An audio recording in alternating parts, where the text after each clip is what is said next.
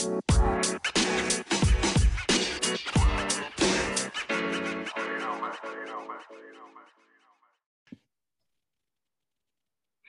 up, guys? It's the First and Football Show. I'm your co-host, Logan Allworth. Today, we have another interview.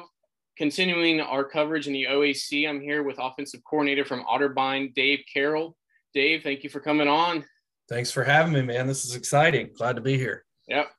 For those who don't know, Dave Carroll has been around the OAC quite a bit, more than probably the usual coach. We're big on the OAC here. So if you want to go ahead and kind of just tell us your story. You started at Muskingum as a player, and now you're the OC at Otterbein. So how'd that happen? So played 4 years as a receiver at Muskingum University under then head coach Al Logan. After I graduated from there, I actually didn't jump right into coaching college football. I actually coached a year back at my high school at Marion Pleasant High School.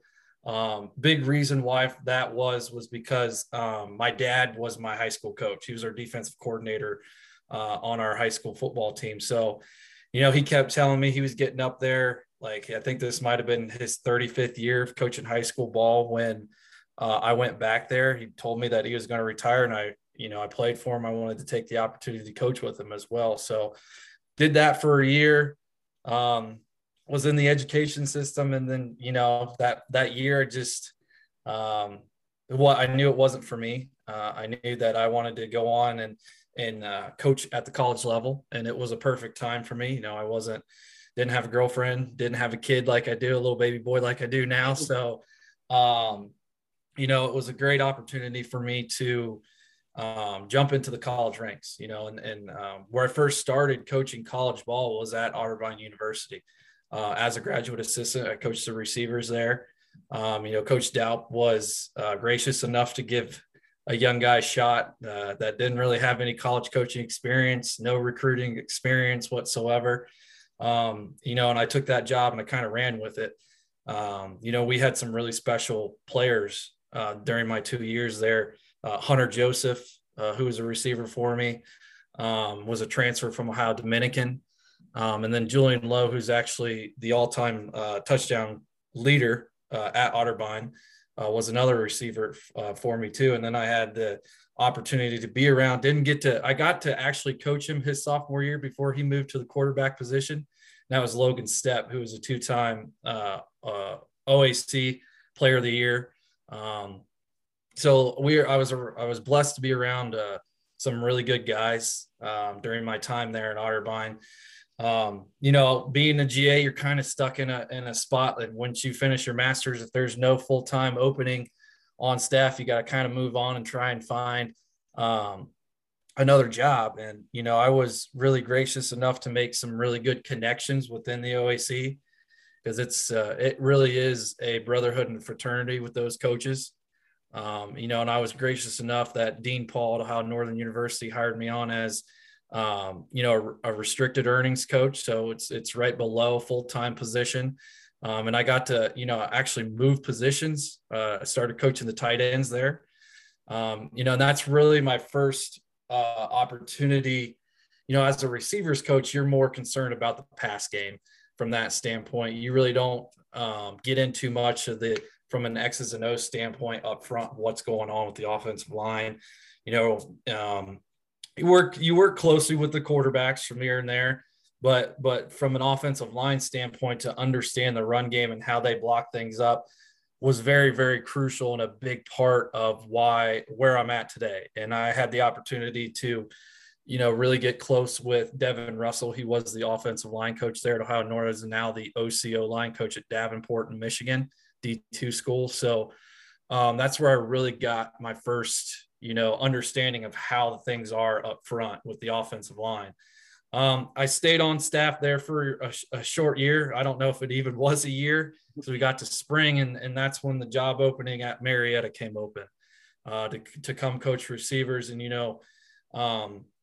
Andy Waddle was the first head coach to give me my first full-time job. And, I couldn't be more thankful to him to give me that opportunity.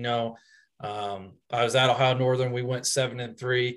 I take no credit with what happened at Marietta. I walked into a great situation. They had already built it from, I think it might have been maybe your freshman year, 6-4, or was your 6-4, freshman year? yeah, my freshman year, and then Yeah, my sophomore year would have been like 7-3. 7-3. So that was my first year when we went 7-3.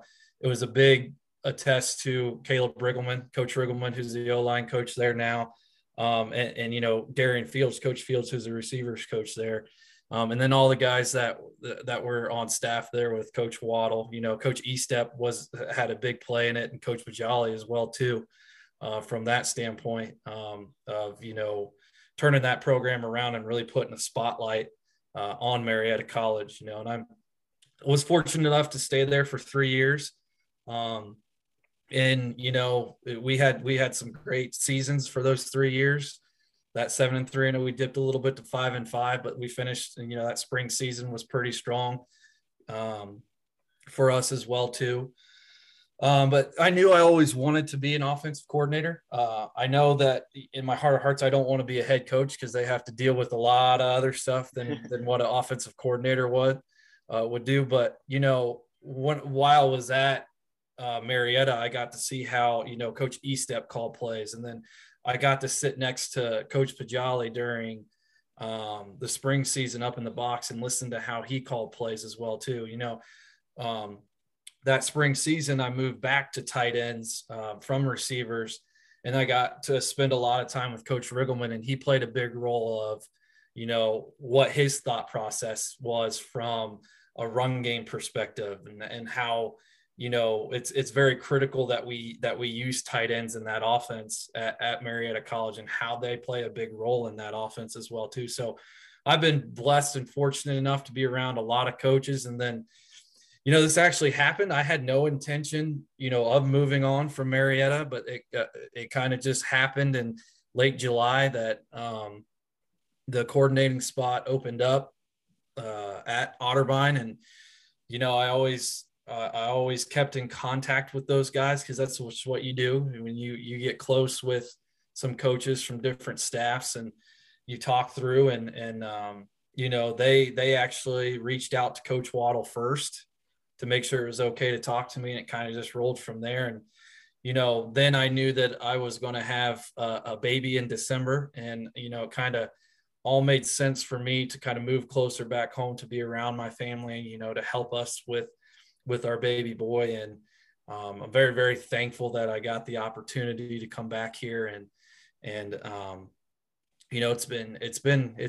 was a little bit rough last year, but things are looking up, and things are looking to be really good coming the fall. So, it's just been a blessing to, stay in the OAC. It's been, it's a very, very tough conference to play in.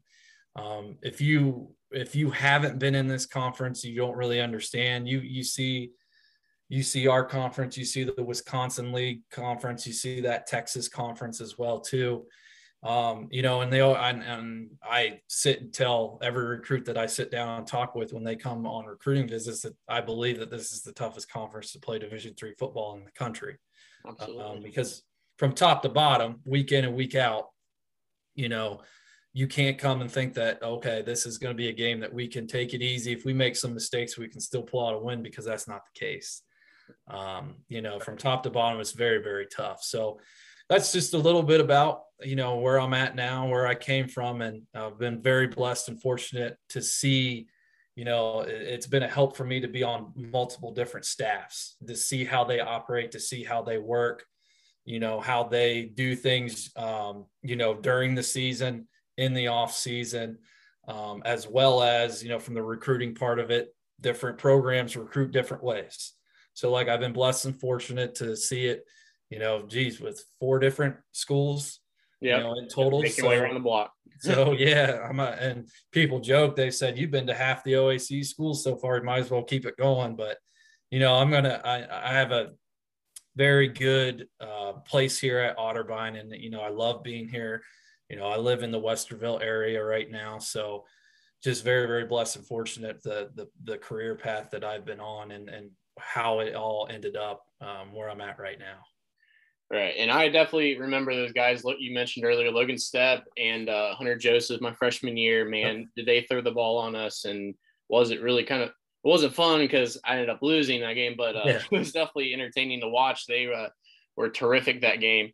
And also, guys who don't know who Alan Estep is, Alan Estep is the offensive coordinator at Notre Dame College, who is a highly ranked Division II team right now. So you definitely got to witness and kind of partake in some really good coaching around the OEC, because the OEC is known for having guys move on to higher levels, especially in that John Carroll, Mountain Union, guys like that. They move on some in the NFL right now. Yep. So as you've gotten to see this, kind of take us through what's kind of a game day routine for an offensive coordinator? Well, for me, it really where it starts is that Saturday night after we play. Actually for me, if I backtrack that, Friday after we finalize the game plan, I'll start watching a little bit of next week's opponent just to see, what they're doing from a game plan. Not too much, taking my time because I'm still focused on that game Saturday. But really for me, it starts Saturday night into Sunday morning. Obviously you've been through it on Sundays. We watch the last week's game and correct the mistakes, and then we're flipping the switch and we're going to next week. So really for me, it starts that Sunday morning-ish, Sunday afternoon, getting ready for an opponent. For me, how we do it is our offensive staff is going to watch their full games first before we get into the cut-ups. Why we do that is we want to see, how the tempo of the game went. Tempo meaning, is the opponent that we're playing, that offense that they just played, are they trying to play fast? Or, we want to see those momentum swings as well too, and see how their defense reacts to it from that standpoint. And then after we do that on Sunday, we'll start getting into the cut up side of things of, seeing what they do on first down, what they do on second and long, second and, the 3 to 5, second short, and then it trickles down to third down, fourth down, et cetera, from that standpoint. What they do in certain situations. So how they are in 2 minute, how they are in the red zone, and how they are, down on the goal line as well too. So, and when you start doing that, you start picking up on tendencies, meaning they start doing the same thing over and over again, maybe. And you can start picking up that. And then once you kind of get those tendencies down from a play calling's perspective, you can start looking at, okay, we're going to look at what personnel grouping and what formations puts that defense in a bad way from that standpoint. And then we can go back through and tie in our plays that fit those personnel groupings, that fit those formations. That's kind of how you start building your game plan throughout the week, because it's an ongoing, and it changes from day to day. You could hit the field on Tuesday and run this play that you really, really liked on the board, but it just looked like crap in practice, right? So you got to scrap it from that standpoint, and then you kind of start back over again, and from that standpoint, and kind of trying to find, what certain plays are going to be successful. Sorry, that's my dogs barking. If you heard that, we're all good. Cut that one out. They will start barking if they see something. So from that standpoint, like I was getting back into, we want to try and find those personnel groupings and those plays, that puts that defense in a bad position. And then for me, on Saturdays on game day, it's, I'm a pretty locked in person on game days. I don't like to be talked to or anything like that. But a big thing for me is making sure our guys are ready to go. They've had all their cheat sheets, their quick tip from Friday's walkthrough.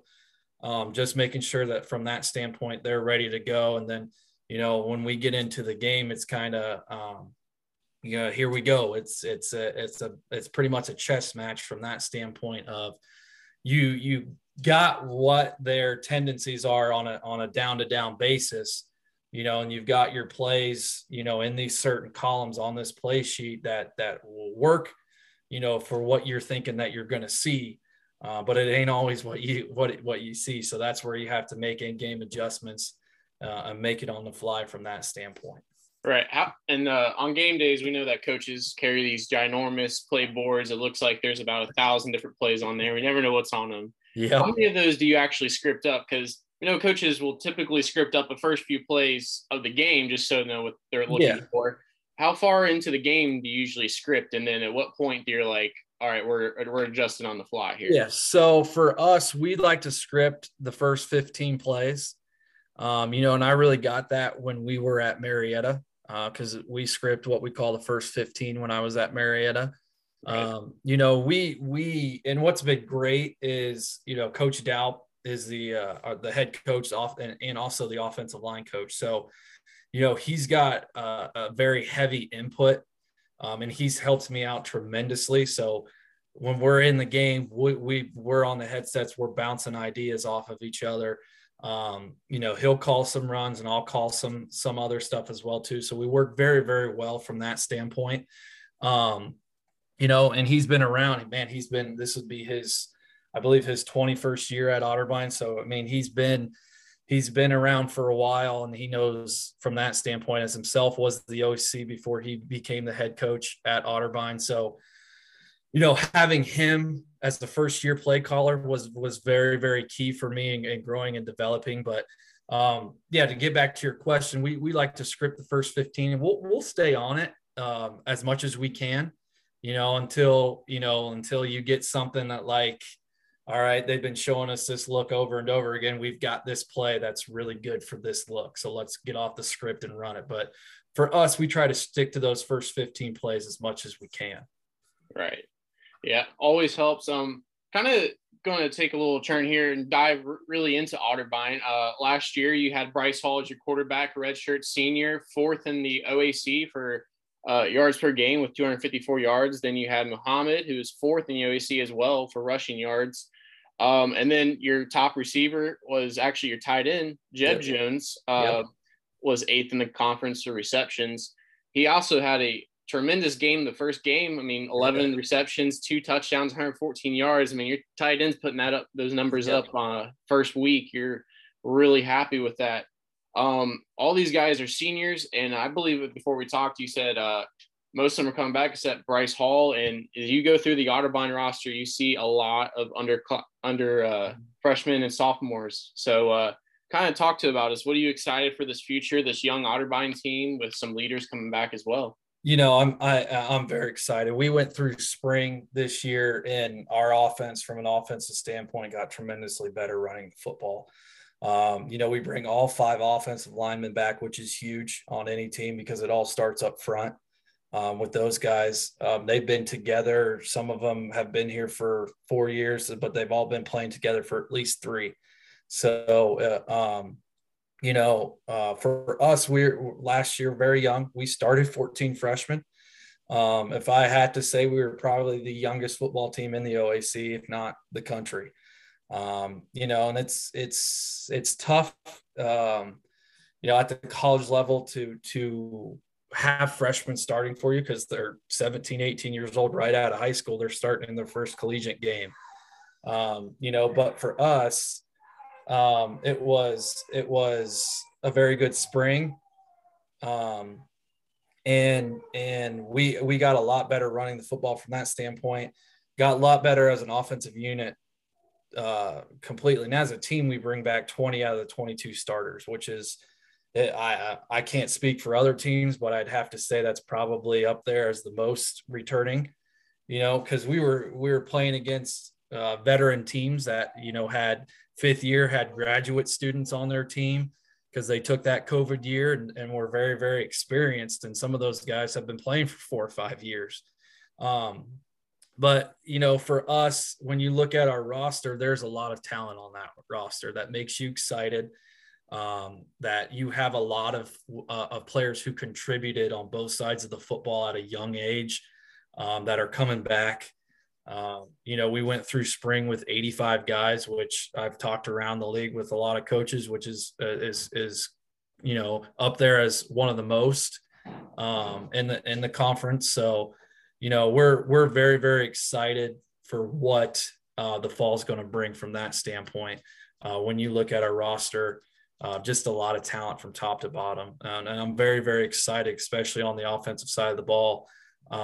With that talent we have now, we just got to find a quarterback. That's the big thing from that standpoint. So, we had a couple guys, with us in spring that are still on that roster right now, that we think can play on Saturdays. We have some freshmen coming in that we think can play on Saturdays as well too. Right. And for people who don't understand, 85 players in spring ball, that is a lot of returning players. That is always a good thing to have. I remember some spring practices where we definitely had no more than just the ones out there. There weren't even twos. It was just ones, and that's all you had to work with. So really exciting for you guys, definitely having that many guys coming back, plus the freshman intake you'll take for next year. Correct. Yep. So to kind of swing a little bit back to your experience in the OAC and back to how much talent you get to see in OAC. I mean, last year you played John Carroll. They were 20th ranked at that time. Mountain Union, 4th ranked. Most teams in D3 will be lucky to see one ranked opponent in their schedule. If you want to kind of talk through, like, how is it talent-wise getting to play against some of these top D3 teams in the country and, Yep. your experience with that? If I'm being honest, it's tough. Logan, it's tough because, with how our schedule was set up last year, we played the top half of the conference first. When you have a young football team like we did, it's hard, to get some of those games that you may think that you could get a win out of to build that confidence with that. So, but that's what also for me makes it fun. I don't want to be in a conference where, you may be one of the best 2 teams and the rest of the conference is, below 500 from that standpoint. I know when we played BW was not ranked, but they ended up finishing the year ranked. Heidelberg at one point was ranked. It may have been before or after we played them at some point. So you throw in those 2 on top of John Carroll, Mount Union. It just makes it really tough. But that's also the part of the grind that you like being in this conference because you get to play the best of the best. Right. Each and every week you're playing the best of the best. And that also from a preparation standpoint, gets your kids excited, right? Each week they have an opportunity to do something that maybe a team in the past hadn't done before. Maybe beating a ranked opponent that we haven't done in a long, long time. So it makes it from that point, it makes it exciting. But it also, as coaches, we're spending a lot of hours trying to figure out, all right, what can we do to give ourselves an advantage? We know going up against maybe a Mount Union or John Carroll, we may not have the talent level that they have from that standpoint. Okay, so what can we do that gives our kids an advantage to be successful on Saturday? And I really got that from Coach Estep at Marietta. We had a good football team, but from a talent perspective, if you look at it and you're looking at maybe a Mount Union roster, it's not the same, right? But we found ways for our guys to be successful on Saturday afternoons because we found something that gave our offense an advantage. So that's what you're looking at each week when you're going through this schedule and you're looking at these tough opponents is really, really try and find, you can throw that talent out the door. You've got to find something that gives yourself an advantage on Saturday and really make that a focal point throughout the week. So then it's successful on that Saturday afternoon. Right. Yeah. I mean, you talk about the talent. I mean, I think back when you were there, Garrett Davis was one of our best defenders. Yep. And Garrett Davis was like a 5'8" linebacker, but always had the edge, always well played. So kind of jumping into recruiting here a little bit. I mean, nowadays with social media and everything, everybody gets to see all the talent across the country. And you have these people out here, division D1 or bust, like if it's not Division I, I don't want it. Yep. You want to go kind of address that? Like what kind of talent does the OAC get to offer, and what does Otterbein get to offer those players who might not be the Division I talent? I mean, for us and for me, when we go through the recruiting part of it, Um, you'll get those kids who are, D1 or bust, but what really turned recruiting, for myself and the OAC to make it a social media thing, I believe had to be COVID, so like I've never had to really use Twitter before to recruit someone. From that standpoint, is usually trying to call. You still call the kids, text them. I'd still do all that stuff as well too. But really, kids are on the social media aspect of it because they're looking to put out an offer graphic or something like that, which is great. You should celebrate that stuff as much as you can. But I believe from a recruiting standpoint in the OAC, what you can offer a recruit, are one, especially here at Otterbein, are great facilities to start. Our location sells itself in Columbus, Ohio. There's going to be, you should never have a time when you're just sitting in your dorm because there's nothing to do, because you're 15 minutes away from Ohio State.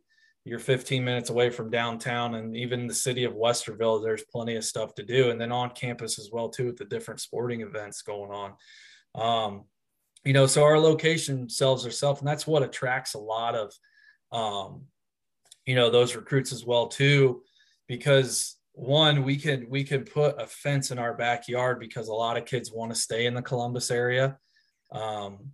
But two, when you start getting into those bigger cities like Cleveland or Cincinnati, Dayton, those areas, there's kids that want to leave home, but they still want the city atmosphere. So like Columbus draws them because it's the biggest city in Ohio, right? So from that perspective, that's really what we sell to our kids. And then we're getting into the academic side of it as well too, really focal point on what they want to do academically from that standpoint.